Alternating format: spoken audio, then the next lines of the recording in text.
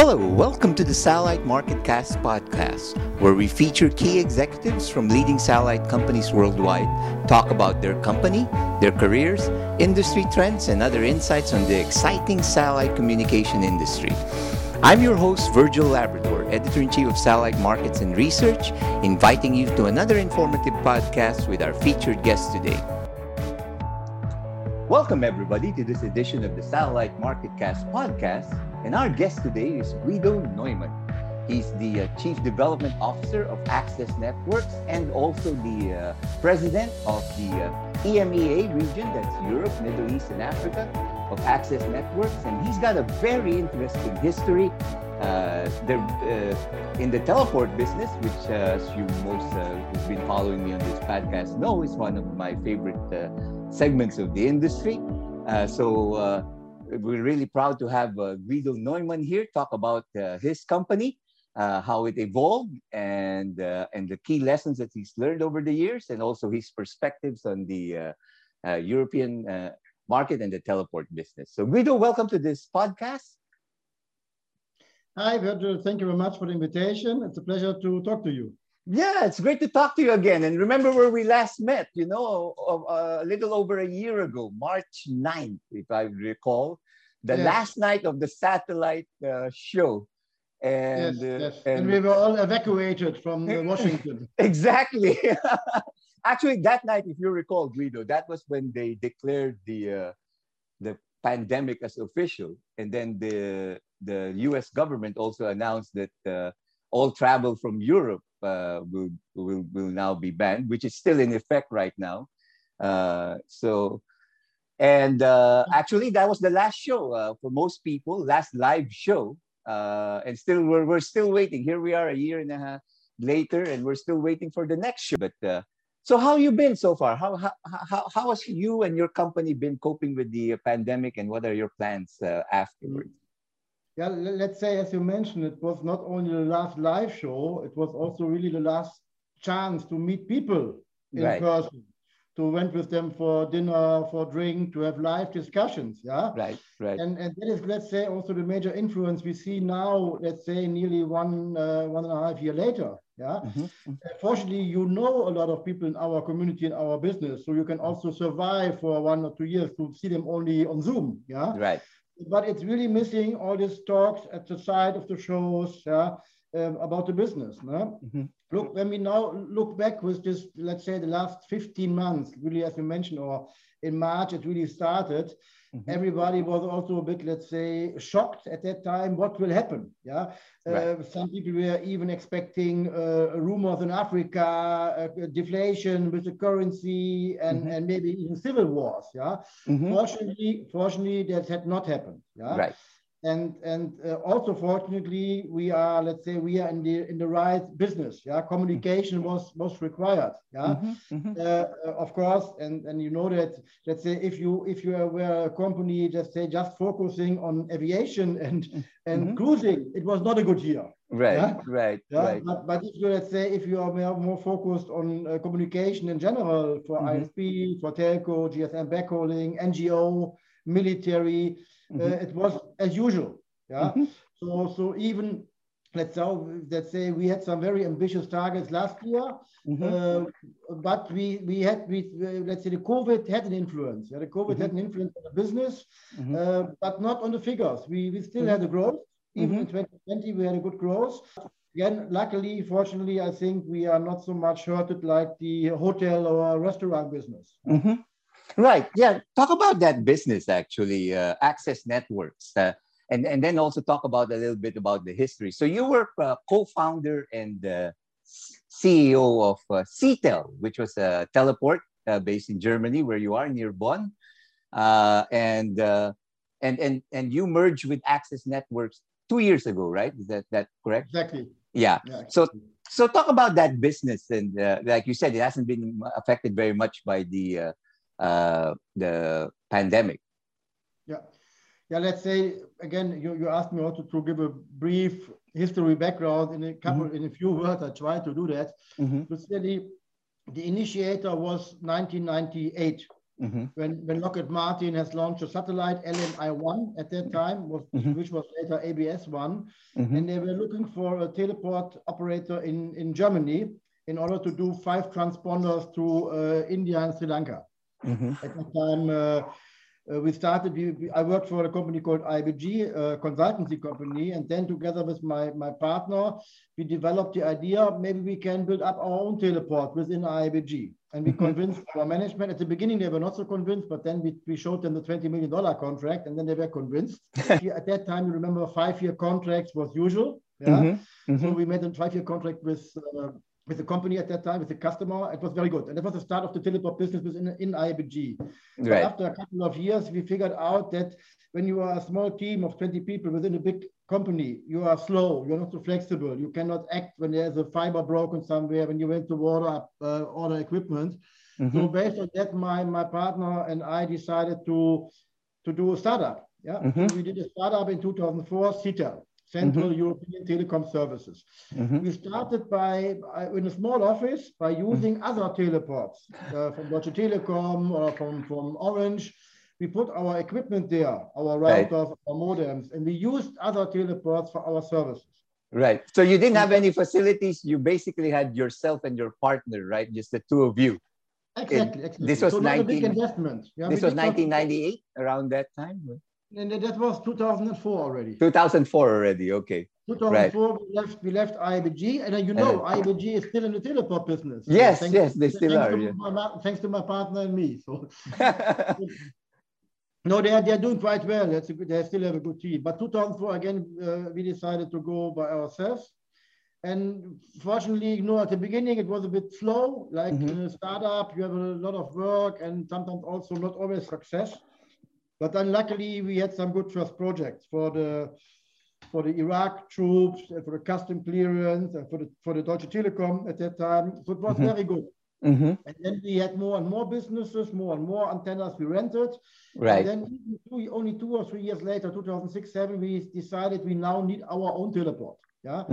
And then again, the question, do we buy one or do we build up one by scratch? And then we decided to build one up by scratch. So in the vicinity of Cologne, the center of Germany, we found a place with a good fiber connectivity in the ground, and we built up our own teleport. Yeah? Today we have 25 antennas there, mainly 9 or 7 meters, after a couple of years, of course, after some years now. Right. And we are operating 20 satellites, C and Ku bands. Yeah? And in this time, from 2006 until, let's say, 2016, we did also some M&A, merger acquisition. Right, you acquired several other companies, very key acquisitions. We acquired the online managed services, we acquired Comet-Hill services, we acquired ND-SATCOM services, connection services, Paradox with their services in the UAE. And the big success story was Geolink in Paris. We acquired Geolink. They were with big losses at that time, but we turned them around to profit within 2 or 3 years. And then Speedcast at that time in the buying mood. Yeah, 2015 they approached me. PJ approached me if we want to sell Geolink again. And we sold them then to Speedcast for a very good amount, which was then also, let's say, the reason why my partner, who's 10 years older than me, decided, Guido, now I want to retire. Now I'm safe. Yeah, I'm old enough. I want to retire. So this was 2015, but I still loved this business. I was still hungry, and I saw a lot of opportunities also to what we can do organically, but also inorganically by M&A. So, and then at that time, I started to look for an investor, private equity, so a very good investor and also very supporting. Yeah, so it's a team. It's a team. They're helping us here. And then this investor acquired the shares of my partner and a few for me as well. And then the first big acquisition, which was more really a merger, was the EXAT, organization in Colombia. And here I have to say, maybe you know EXAT. A very, very successful story. Yeah. Yes. Even better than CTEL. They started at the same time. Maurizio and Miguel, the main drivers of this project. Right. And they were growing also organically. They did some huge projects. They did some acquisitions in Mexico. They built up teleports in Colombia, Mexico, Peru, Chile. So a very great success story. Right. So, and it was a good match. So we teamed up. They were even bigger than CETEL. Yeah. Right. So, and at that time, then in 2018, yeah, we started discussion, and I think we closed everything in 2018 or 2019. Yeah. Right. So and then we formed Access Networks. Yeah. Right. We said, okay, it's now time after 20 years. CETEL is history. Access is history. Now we have Access Networks. Yeah.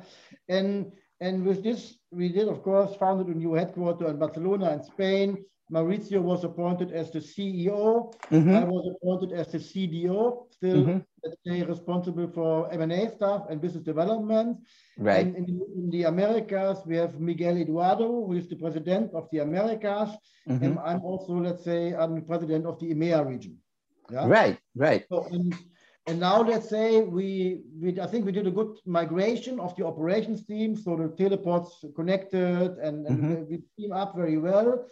Let's say we also look now for maybe further acquisitions. Yeah, but in these days, as you know, COVID, it's not easy.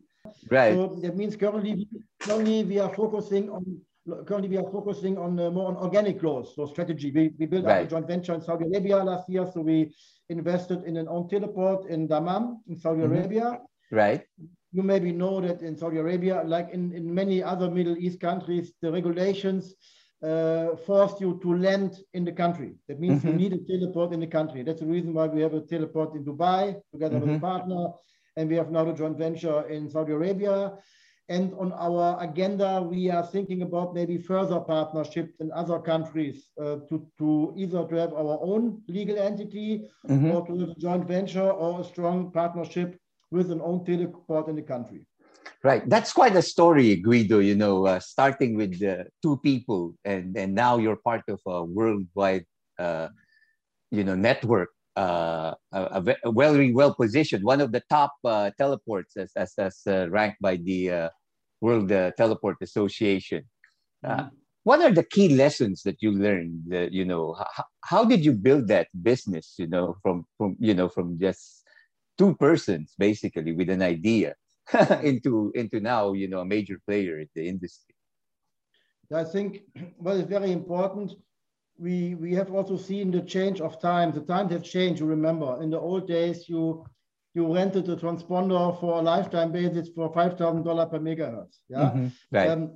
And the satellite operator was a poor supplier, and as a teleport and service provider, you were a poor customer with all the risks. So, and we changed that. We had some ideas that we said, look, let's team up with the satellite operators. So the first thing, for example, we developed with Arabsat was a revenue sharing model. We said, look, we are not willing any longer to commit 1 year in a full transponder, but hey, you have 5 transponders empty. So let's do the following. We team up. If we make money, we share.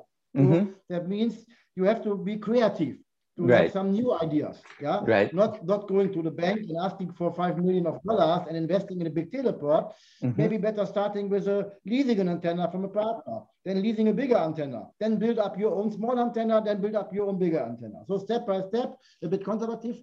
And what is very important, I think, in our business is you need good partners. You need reliable partners. Look, we have very good relations to Arabsat and also to SAS, the ones that I mentioned. We also work with Eutelsat, Intelsat, and Gazprom and Measat and all the others. But the relations with Arabsat and SAS now are 20 years old. And that is a very personal relation. You can rely on each other. Right. Even in the bad days, when you have a customer who is not paying you and you have committed to 10 megahertz, as a service provider, you can go bankrupt if you have not the support of your big partner. Right. And I'm always saying business is never between companies. Business is always between people. Yeah? Right. I think that was one of the things we did very well on the supplier side, but also on the customer side. Let's see, when you talk to the customers, you have to understand what they want. You don't have to sell them something just to make money. You have to tell them, look, guys, 100 megabit is far too high. You need only 10. Yeah. And you don't need this modem. You need this modem. Yeah. You have to teach them. You have to give them a solution. Right. Yeah? They need a solution, a service, and they say yes. Oh, they're right. They help me saving money, and I still have what I want. Yeah. Right. So, and these relations, let's say, was very good that you have also very long-term customers. So we have customers which are with us since more than 10 years. Mm-hmm. Yeah. Of course, you have to make some money, but you don't have to make 500% of earnings. Yeah. Right. Of profit, yeah. You can live with 20%, with 30%. Yeah. Right. And what is important, but everybody knows that you need to provide a good quality of service. Yeah. Right. It means if you sell somebody a dedicated bandwidth, he has to get dedicated bandwidth, not overbooking or sharing. Yeah. So I think there are some secrets there. Now let's talk about the your main area of responsibility, the Middle East and Africa. I know these are two different markets, and some characterize these markets as kind of challenging markets. You know, like Africa, for instance, 52 countries, very competitive, and then very complex. Every country is different. Yeah, talk about them separately, actually. Maybe let's start with the easier one. You've already mentioned the Middle East, what you're doing there. You're partnering with a lot of companies there. So how do you see that market moving forward? Yeah, let's say it's indeed absolutely each country is a different animal. Yeah, and you mentioned that also Capsat is now postponed again.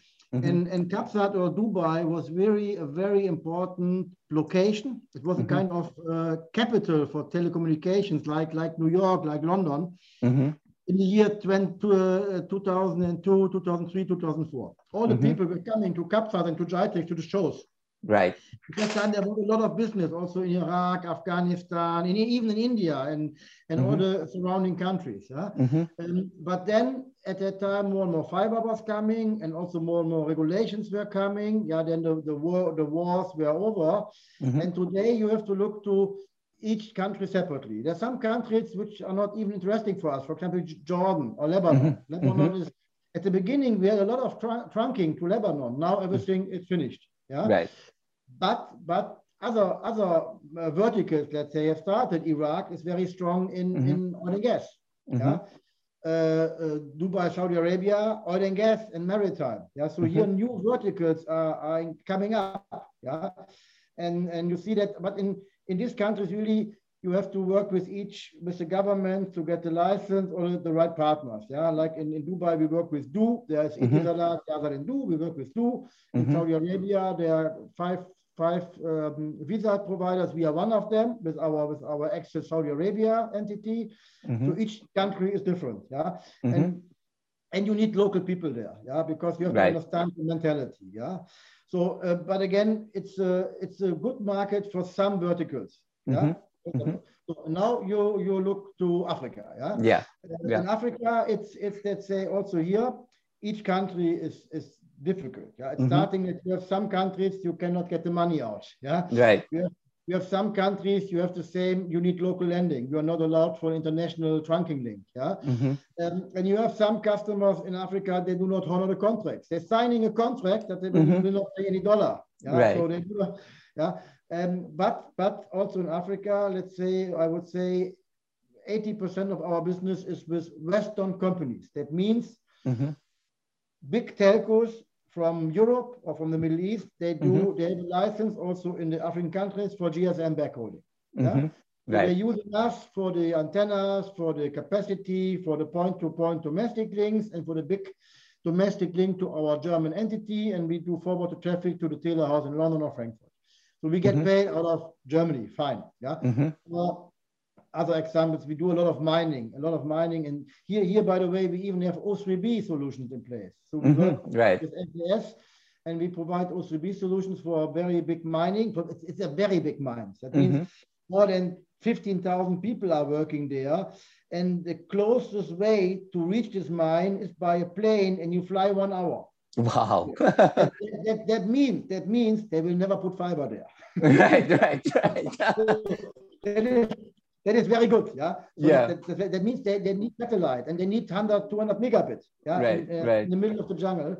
And also here you get paid out of a big company in Europe, or in the US, but for their operations in Africa.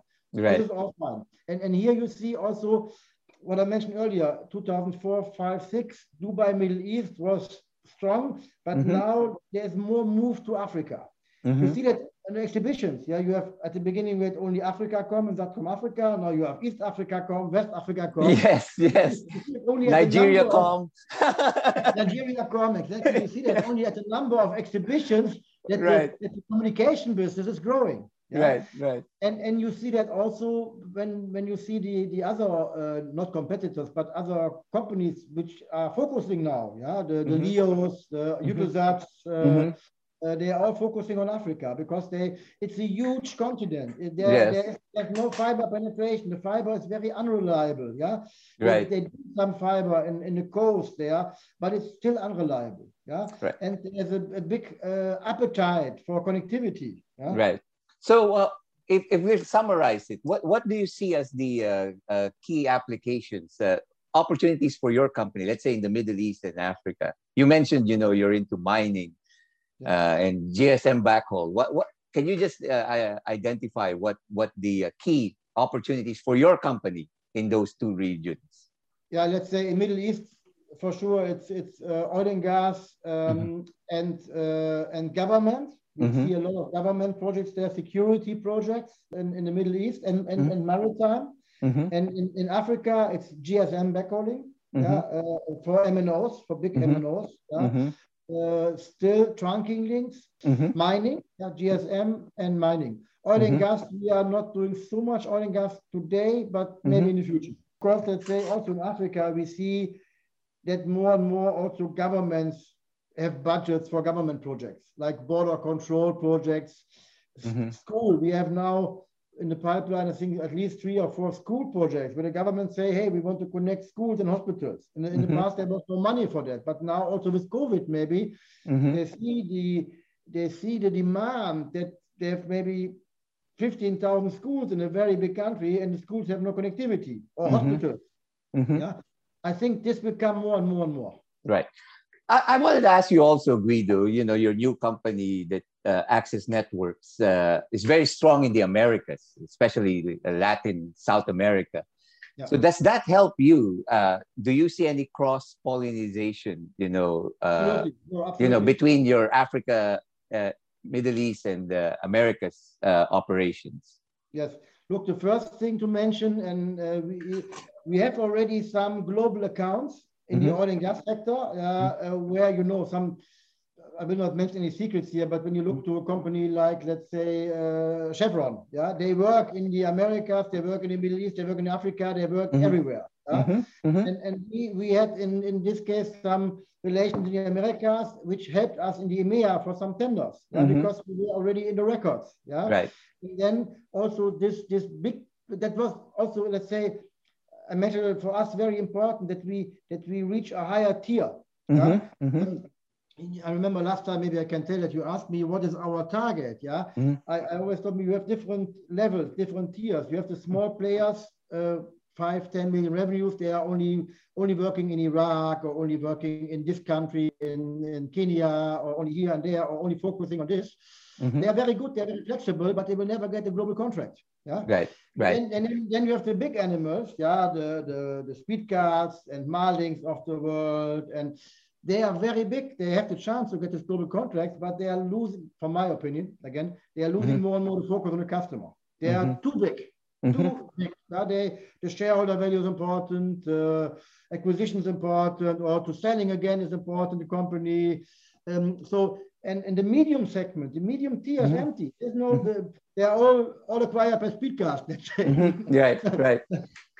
And we want to fill this gap. So and when you are here in this region, then you also get recognized by the chevrons or also by the big NGOs, Greenpeace, or because they say, okay, this is a global player. I want to have one contract. I want to have services in Chile, in Peru, in Iraq, in there and there, and in Africa.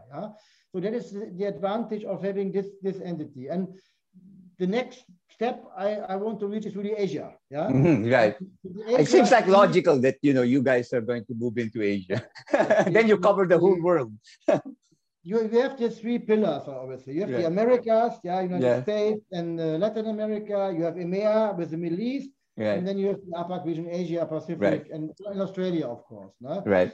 And another thing, which let's say we have some global accounts now, that means which are managed also with one master service agreement for all the regions, Americas and EMEA, mainly in the oil and gas sector. We see that we have a lot of, let's say, products which can be used in both regions. In Americas, they're very, very strong in special technologies for GSM backhauling, for cellular backhauling. And we are now learning from them and duplicate it in Africa.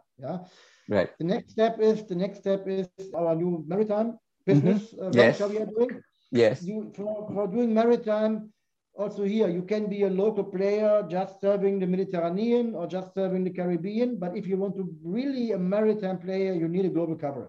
You want to talk to the shipping companies saying, look, my tanker this week in the Pacific, and in 1 month it's in the Atlantic, and then in the Chinese Sea. You need a global network. That means you, fortunately, the hardware provider, let's name iDirect or Use or Gilat, we work with all of them.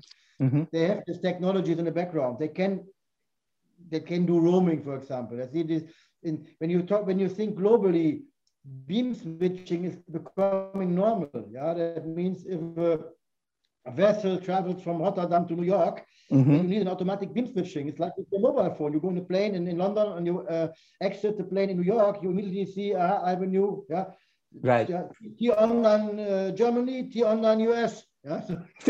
Now the maritime sector, as you mentioned actually briefly earlier, has been really hard hit by the pandemic, right? Like cruise lines are not operating. Please. How do you see this market moving forward, actually? Look, when you also look to some of the market analyzers, the maritime market, it's one of the most promising markets. There are several reasons for that. Again, you can start very easily. First of all, you have no fiber penetration. Right. Actually, satellite has no competition, in the maritime market.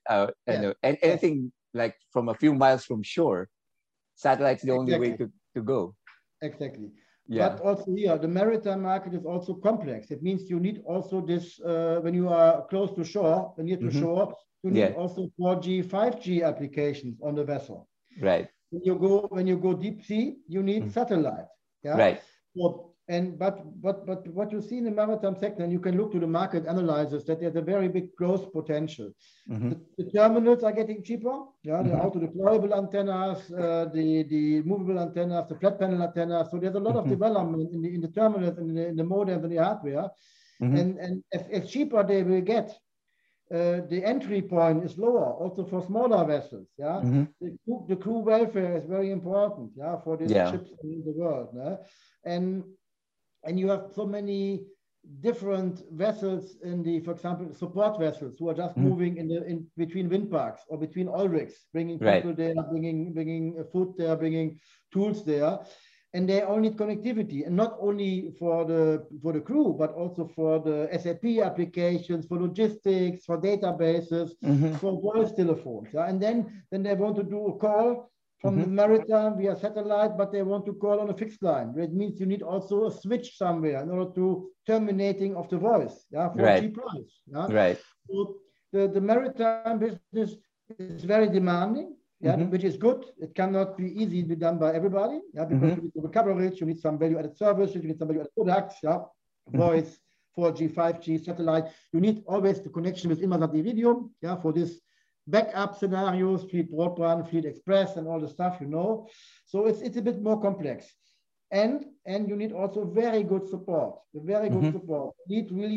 You cannot do everything by yourself. You need partners in the harbors. If you have to exchange a modem, you have to react fast. You have to do good monitoring, tracking. If something happens, you have to react fast.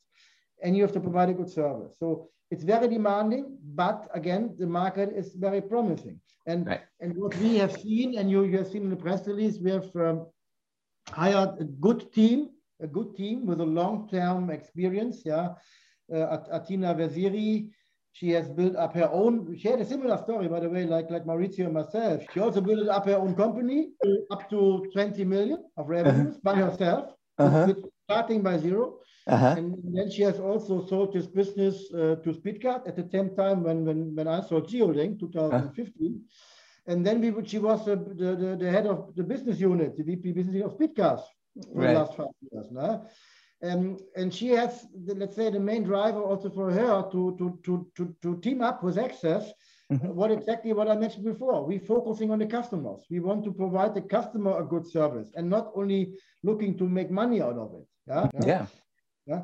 So that is the reason why we see, I think we are very, very confident to be successful in the maritime market. Yeah? Right. It looks like you're really, really poised very well post-pandemic, in terms of your plans for expansion, and that, you're expanding globally in Asia and the Pacific, and now going into the maritime market, making an investment there, even though it has been hit by the pandemic. And I do agree with you, actually. The research does bear out that the maritime will actually recover faster. And some parts of it actually was not hit by the pandemic because global shipping still continues, Absolutely. You can see the demand for Amazon deliveries has increased. Right.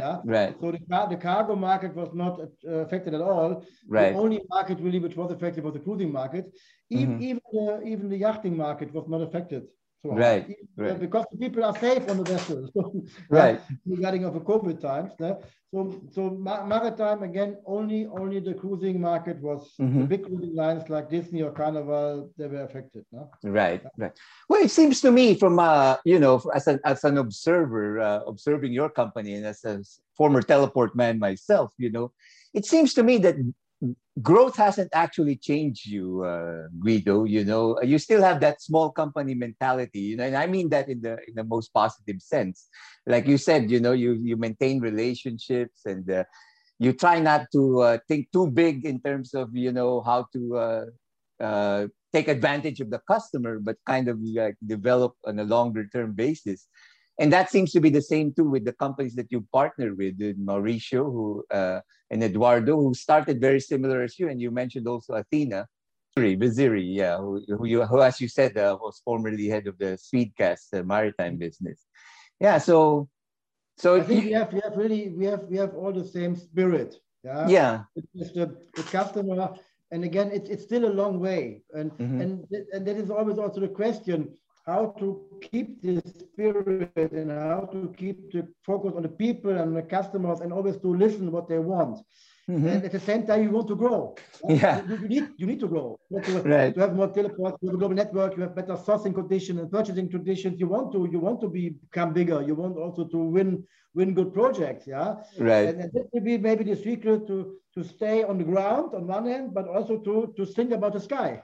Yes. I think that's a good way to put it, Guido. And that I've known you for many years. I think you are really very well grounded, and I'm actually very impressed that you didn't get success into your head, and you're using success to build on more success.